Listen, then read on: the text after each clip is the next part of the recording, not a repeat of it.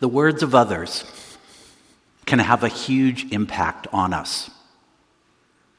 Hopefully in your life you can think of some people or some words that were spoken to you that were very encouraging, that helped you keep going, that helped you want to overcome that obstacle before you. But then there's discouraging words that can put us back, cause us to step back, maybe even cause us to give up. Think about the impact of a parent's word upon their children.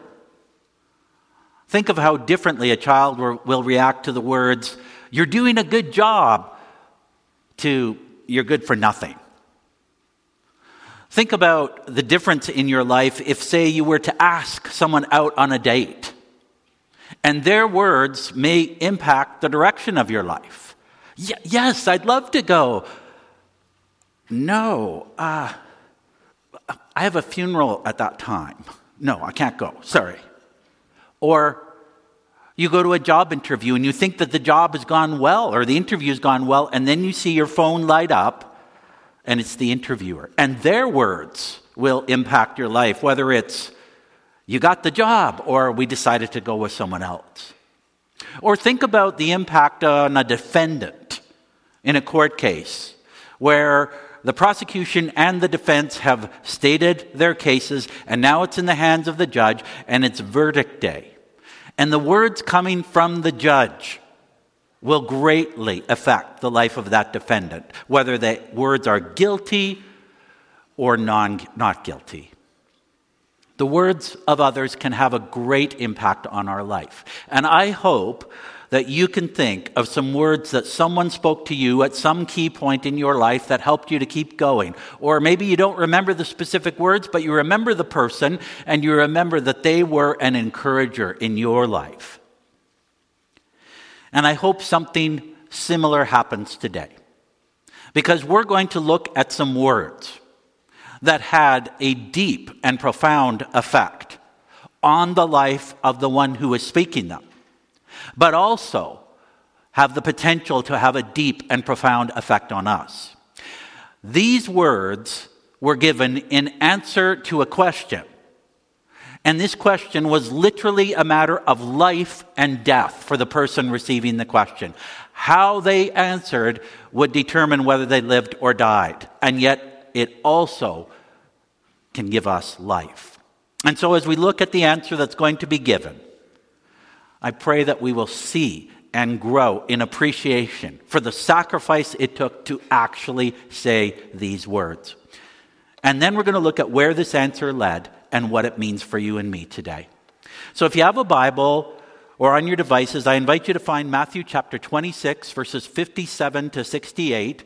Matthew 26, 57 to 68. If you're looking at the Bibles in front of you, if you're here with us today, it's on page 702. And also, if you could find in your Bibles, Daniel 7, 13 to 14, which we'll be looking at in a few minutes. But we're starting in Matthew 26, verses 57 to 68. Then those who had seized Jesus led him to Caiaphas the high priest, where the scribes and the elders had gathered. And Peter was following him at a distance, as far as the courtyard of the high priest, and going inside, he sat with the guards to see the end. Now the chief priests and the whole council were seeking false testimony against Jesus, that they might put him to death. But they found none, though many false witnesses came forward. At last, two came forward and said, "This man said, I am able to destroy the temple of God and to rebuild it in 3 days."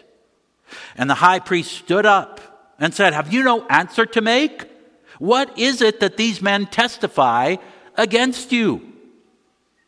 But Jesus remained silent. And the high priest said to him, "I adjure you by the living God, tell us if you are the Christ, the Son of God." Jesus said to him, "You have said so, but I tell you, from now on you will see the Son of Man seated at the right hand of power and coming on the clouds of heaven." Then the high priest tore his robes and said, "He has uttered blasphemy. What further witnesses do we need? You have now heard his blasphemy. What is your judgment?" "He deserves death," they answered. Then they spit in his face and struck him. And some slapped him, saying, "Prophesy to us, you Christ. Who is it that struck you?" So it's Thursday night of Easter week, and Jesus has just been arrested in the Garden of Gethsemane. And they bring him to Caiaphas' house, the high priest over the nation. But this is not just any house. It's more like a palace. For Caiaphas held the highest office over the entire Jewish nation at that time. They had no king, so the high priest was their highest ruler in a sense. And this high priest, along with the other chief priests, was responsible for administering and running the temple, the central place of worship for Jews all over the world. Caiaphas came from the Sadducee sect or group in Israel's religious leadership. And unlike the Pharisees, who are more like local pastors, the Sadducees were from a royal family or from the wealthiest families in Israel at that time. So they had power.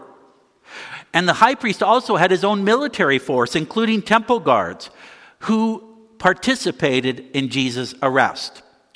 So his large house has meeting rooms and even a network of prison cells to hold lawbreakers. So they bring Jesus to the official residence of the high priest, where there are multiple staff and multiple guards. And we're told at the end of verse 57 that scribes and elders had already gathered at this house. And they belonged to the high Jewish council called the Sanhedrin. And they had received notice that this arrest was going to happen. And so they're already there at the high priest's house waiting for this meeting. Now, there are several unusual things about this gathering compared to normal gatherings of the Sanhedrin or High Jewish Council. First of all, it's nighttime. If an arrest has happened at night, most often the council would meet the next day. But here they're going to meet at night. And when they did meet to adjudicate or discern whether or not a person was a lawbreaker, they met at the temple courts. There was a special meeting place for them there. And this was more in the public, so that the people could see and could watch their leaders debate, discern whether or not this person was a lawbreaker. They would learn from that, and they could see what was going on. So there was a measure of accountability there. But this meeting is held at the high priest's house, only for those who are invited. And thirdly, the unusual thing was if they decided on a capital conviction, they never acted on that conviction until they had slept on it. So say they had decided this person is guilty, they are worthy of long imprisonment or even the death penalty. They would all go home, they would sleep on it, and they would come back together the next day and decide, is this still your verdict? But here, they want the verdict and it carried out as quickly as possible. And we soon discover why they preferred a secret meeting. Verse 59 says, "Now the chief priests and whole council were seeking false testimony against Jesus that they might put him to death." Now think about that. This is the religious leadership over Judaism, the people of God, and they're seeking false testimony. You would think the people of God, the leaders of God's people, would be seeking truth. But this could indicate that the council knew that their case against Jesus for the death penalty was shaky. And they wouldn't find reason enough to have him killed. For in this context, at this time in history, it was the Romans who ultimately ruled over Israel at that time. There was a Roman military occupation going on. Their soldiers were all over the country. And though they allowed the Jews to carry out the death penalty in what the Romans considered minor religious matters, so they would allow the Jews to stone a lawbreaker like they would do in Acts 7 with Stephen, someone they perceived to be a lawbreaker. When it came to offenses that were a threat to Rome or perceived to be a threat, the Romans reserved the death penalty for themselves because they wanted to ensure that everyone knew that anyone who rebelled against Rome would suffer this incredibly humiliating and painful death called crucifixion. So the council has this problem. They don't like Jesus. They perceive him to threaten their power. He had insulted and offended them, especially by clearing the temple a few days before of the money changers. They want to silence him permanently in a public way, but they don't have the power to do it or sentence him to that kind of death. So they seek witnesses who will publicly swear an oath of telling the truth when they know they're lying, which is a hard thing to do because if you were caught doing that, it also had penalties. And yet the text tells us several false witnesses came forward, but even then, the council couldn't accept their testimony. It was so contradictory. It didn't add up, and the council's responsibility was to investigate the witnesses and see, are they credible? Until two come forward with a charge that the council can work with. Verse 61, they said, this man, Jesus, said, I am able to destroy the temple of God and to rebuild it in 3 days. Now that is actually a misquote of what Jesus actually said in John 2:16, where he says, destroy this temple and in 3 days I will raise it up. He didn't say, I will destroy this temple. Nor is he talking about the actual temple. He's talking about his own body that if killed, it would be raised up in 3 days. But back at the trial, these words about destroying the temple could be perceived as a real threat to the center of Judaism, the house of worship for the entire people.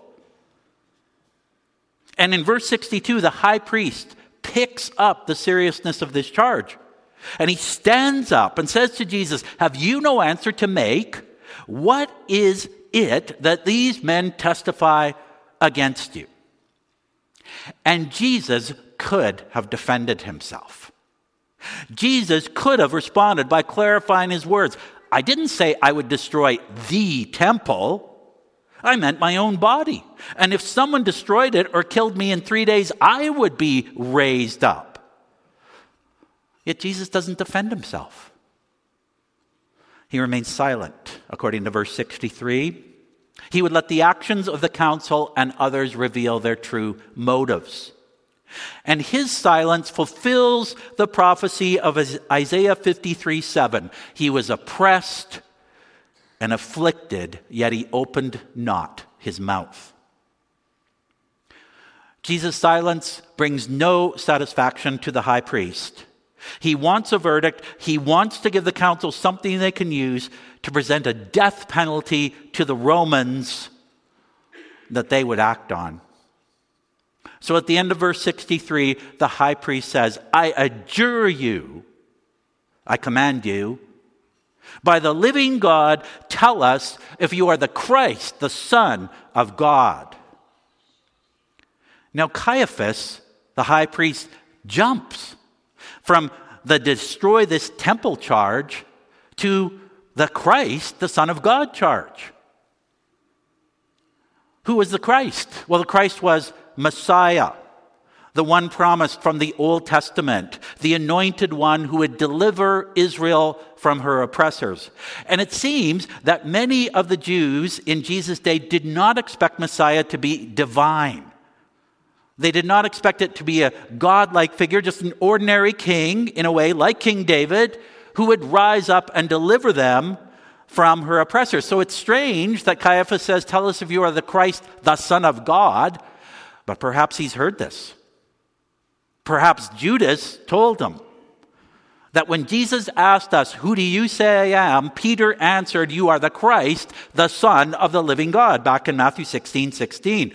So Caiaphas is trying to get Jesus to acknowledge this deliverer status, and then he can present that to the Romans as a reason for death. And this is the critical question. The high priest's question in verse 63, how Jesus answers it will mean either his life or his death. If he says yes, he tells the truth, but he signs his own death warrant. If he says no, doubt remains, but he's lying about his real identity. Jesus shows a decisive determination to go in one direction. Verse 64, Jesus said to him, "You have said so," to the high priest. "But I tell you, from now on you will see the Son of Man seated at the right hand of power and coming on the clouds of heaven." And these fateful words directly impact Jesus' life and ultimately our own. So what does Jesus reveal about himself in his answer to the high priest? First of all, he reveals that he is the Christ, the Son of God, though he does not say, "I am the Christ, the Son of God." He says to the high priest, "You have said so." Ironically, you have made the confession of faith. He acknowledges the truth of the high priest's statement and its accuracy. Yet, if Jesus had stopped after saying, "You have said so," doubt remained. All he has done is affirm that the high priest said something about him. If he stopped there, who knows how the trial would have gone. But Jesus goes further, revealing more about himself. "But I tell you, from now on," he says, "you will see the Son of Man." Now to us, the phrase Son of Man doesn't mean anything, maybe just another way of talking about humans. But Son of Man was a title that showed up in a very important Old Testament passage called Daniel 7, verses 13 to 14. And Daniel was a prophet during the exile, and he has these visions from God. And in Daniel chapter 7, verse 13 and 14, we read, this is Daniel talking, "I saw in the night visions, and behold, with the clouds of heaven, there came one like a Son of Man.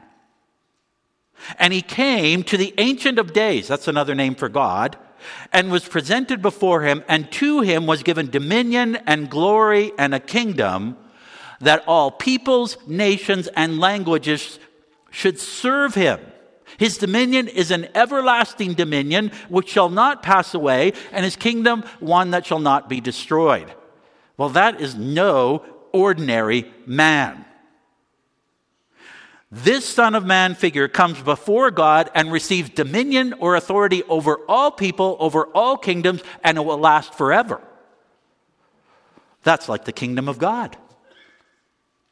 He is equated to God in some way. He's given a kingdom like God's kingdom, yet he's a Son of Man. And Jesus doesn't stop there. He claims that they will see the Son of Man seated at the right hand of power, or mighty one in the New International Version. Now, the Jews sometimes use the word power as a substitute name for God because they reverenced God's name. And they showed so much reverence towards God's name, they wouldn't even speak it at times. And so they would come up with these substitutes like power. So Jesus says, "You'll see the Son of Man seated at the right hand of power." So the council knew exactly who he was referring to when he said power. That's God. And this seated at the right hand goes back to another Old Testament passage that was critical called Psalm 110, verse 1. And this is King David speaking. And the verse says this, "The Lord," that's God, "says to my Lord," King David's Lord, "sit at my right hand until I make your enemies your footstool." And many Jews believed that David's Lord in Psalm 110 verse 1 was the Messiah. And the Lord gives David's Lord the privilege of sitting at his right hand, which was the second most powerful place in the entire universe apart from sitting on the throne of God himself. And God would strike down the enemies of Messiah and make them like a footstool at his feet. And in Jesus' statement, he connects the Son of Man image with the Lord in Psalm 110:1, who will sit at God's right hand. And then he says one more thing. You will see the Son of Man seated at the right hand of power and coming on the clouds of heaven. And cloud imagery is always associated with God throughout the Old Testament. So when God came at Mount Sinai to deliver the law to the people, he comes in a thick cloud. And when the Israelites are wandering in the wilderness, he leads them by a pillar of cloud during the day. And Ezekiel sees the Lord coming on a great cloud in his vision of God in Ezekiel 1. And Daniel, the Daniel 7 passage we just read, the Son of Man comes on the clouds. So by his statement, Jesus is tying the Son of Man seated at the right hand of God coming on the clouds to himself.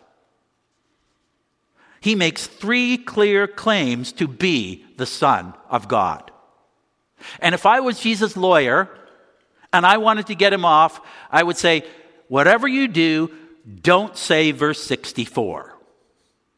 Don't say those things that are contained there, because that will be enough for them to convict you. He gave them exactly what they needed for the death penalty. And so they respond. The high priest tears his robes, which was an action of great remorse and sorrow because he believes God's name has just been profaned. And he concludes, the high priest, that he has uttered blasphemy. Profaning God's name, claiming to be God when you obviously aren't. And Jesus has just done that in the high priest's judgment, so he makes his judgment, then he calls for the council's judgment, and they respond by saying he deserves death. And then they start doing something to Jesus that would shock us today. The members of the council, the highest religious council over all the Jewish nation, start abusing Jesus. They spit in his face, the ultimate action perhaps of disrespect. They slap him, they hit him. In another gospel, we're told at this point Jesus is blindfolded. They start punching him and they mock him by saying, "Who hit you, you Christ?" Now, can you imagine in our day if there's a trial and the jury renders a guilty verdict, and then the judge gets the verdict, and then the judge and the jury go and attack the defendant, and they start slapping the defendant and hitting the defendant and spitting on the defendant? We would think that's another crime. But here, this council probably thinks we're defending God's name. We're not going to affirm a blasphemer. So by slapping and spitting and hitting him, they showed their disapproval of his claims. Yet ironically, they condemn someone who's told them the truth. So Jesus' answer gives them more than they need to condemn him. Why would he do that? Why didn't he obscure it? Why didn't he refuse to answer? Because he had God's much greater purposes in mind. Jesus' answer to the high priest's question brought Jesus death and offers us life. Jesus incriminated himself by telling the truth to a hostile court. He was completely innocent. He never sinned. He never did or said anything sinful before God, though some of it offended those in power. And such focus and determination saw this much bigger picture. Jesus put aside his own self-interest for you and me. And the council would take this to the Romans and say, look, this guy is a real threat, not just to us, but to you. And eventually they convince the Roman officials that Jesus is worthy of death, and they sentence him to crucifixion. But this answer, though it brought Jesus death, brought us life. How? Well, those who personally put their trust in Christ experience the benefit of him personally paying the price for our sin, so that we could have life through redemption. Romans 3:23-25, for example. For all have sinned and fall short of the glory of God, but all who believe are justified by his grace as a gift through the redemption that is in Christ Jesus, whom God put forward as a sacrifice of atonement by his blood to be received by faith. So, because of Christ's death, we can have life. Because of Christ's death, we gain peace with God. Romans 5:1. Therefore, since we have been justified by faith, we have peace with God through our Lord Jesus Christ. Through Jesus' death, God declares us not guilty forever. Romans 8:1. There is therefore now no condemnation for those who are in Christ Jesus. Because of Christ's death, we're raised from spiritual death to life. Ephesians 2:4-5, which we looked at last week.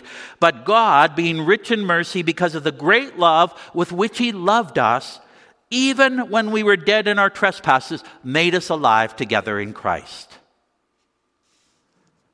Because of Christ's death, we can receive the Holy Spirit, who gives us life and empowers us to live the Spirit-filled life. And when we die, we will immediately continue to live in Jesus' presence. Philippians 1:21, for me to live is Christ, to die is gain. And when Jesus returns and literally does come on the clouds, we will join him in the new heaven and new earth in our resurrection bodies to live forever. 1 Thessalonians 4:16-17, for the Lord himself will descend from heaven with a cry of command, with the voice of the archangel, and with the sound of the trumpet of God. And the dead in Christ will rise first, and then we who are alive, who are left, will be caught up together with them in the clouds to meet the Lord in the air. And so we will always be with the Lord. Yet in that moment when facing a life or death question, Jesus chose death to offer us life. And the question, or questions I have for you as we close today, are number one, have you actually received Jesus' offer of life? He gave his life so that you might have life. But have you accepted his offer? It doesn't just happen. If you receive an invitation in the mail to go to a wedding and you don't respond, you're not going to the wedding. You've just received the invitation, you haven't accepted it. In the same way, we need to accept the offer of life that God provides. That offer to forgive, to bring us into his family, to declare us not guilty forever, to have peace with God, to have the Holy Spirit. And when we accept that offer by turning away from our old life and putting the trust of our life onto Christ, we are saved. God saves us through our faith. So first, have you actually accepted the offer of life from Christ? And then question number two, how does your life show appreciation of this gift? And if someone were to look at your life from the past week, they could watch the recording of your life from this past week, would they say, there's a person that's living in appreciation of the great gift that Christ purchased for them by saying yes to death so that we might have life? And sometimes we forget, we become complacent, we fail to remember this huge cost that Christ paid for us. So one way, a simple way, I think, to cultivate appreciation for this gift from God is through gratitude and starting something like a gratitude journal. A simple thing to do.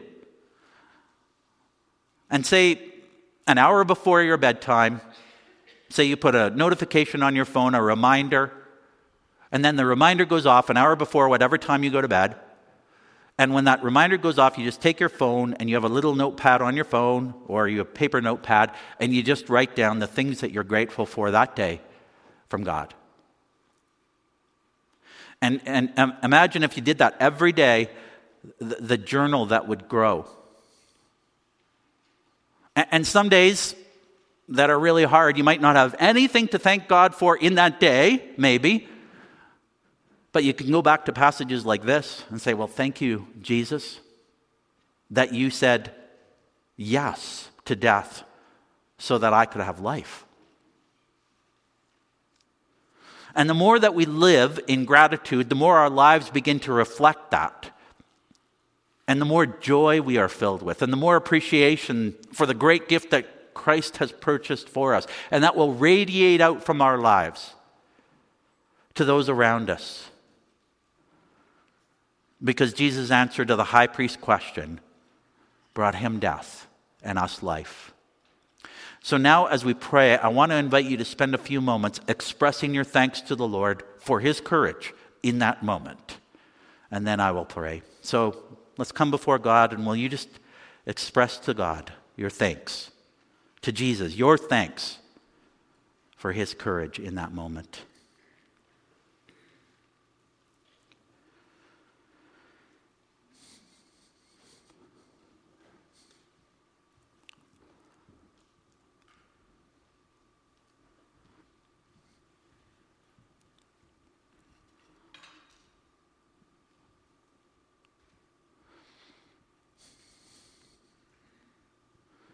And Lord Jesus,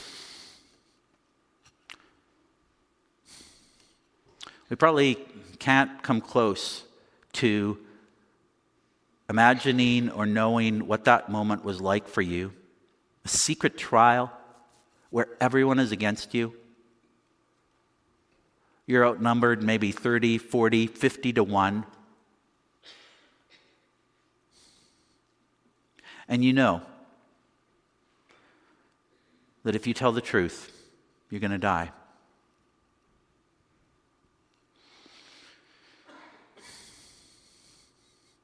We don't know how we would respond, would we be in such a situation, but we do know how you did. And because of that, we have life today, if we have already received and accepted your offer to us.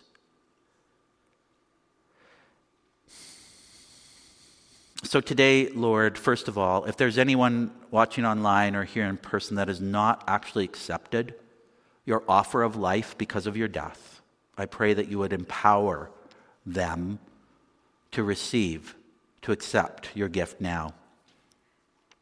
Maybe even by praying something simple like, Lord Jesus, I see the great sacrifice you made for me.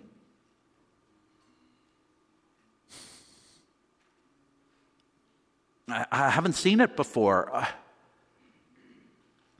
thought it was all about me being good enough. But it was about your decision to choose death so I could have life. Empower them, Lord, to say yes and accept that offer. And for those of us who already have life because of the words that you spoke in this moment, empower us to live grateful lives, Lord. That no matter what else is going on in the midst of all that we're facing, and there's hard things going on for many people in this room, we know that you've been to the depths, Lord. You went to the depths for us, and you're with us in the depths now. And you died so that we could have life and not be alone today. Empower our gratitude. Help us to grow, to live lives that radiate your love and your hope because of you. Thank you, Jesus. Amen.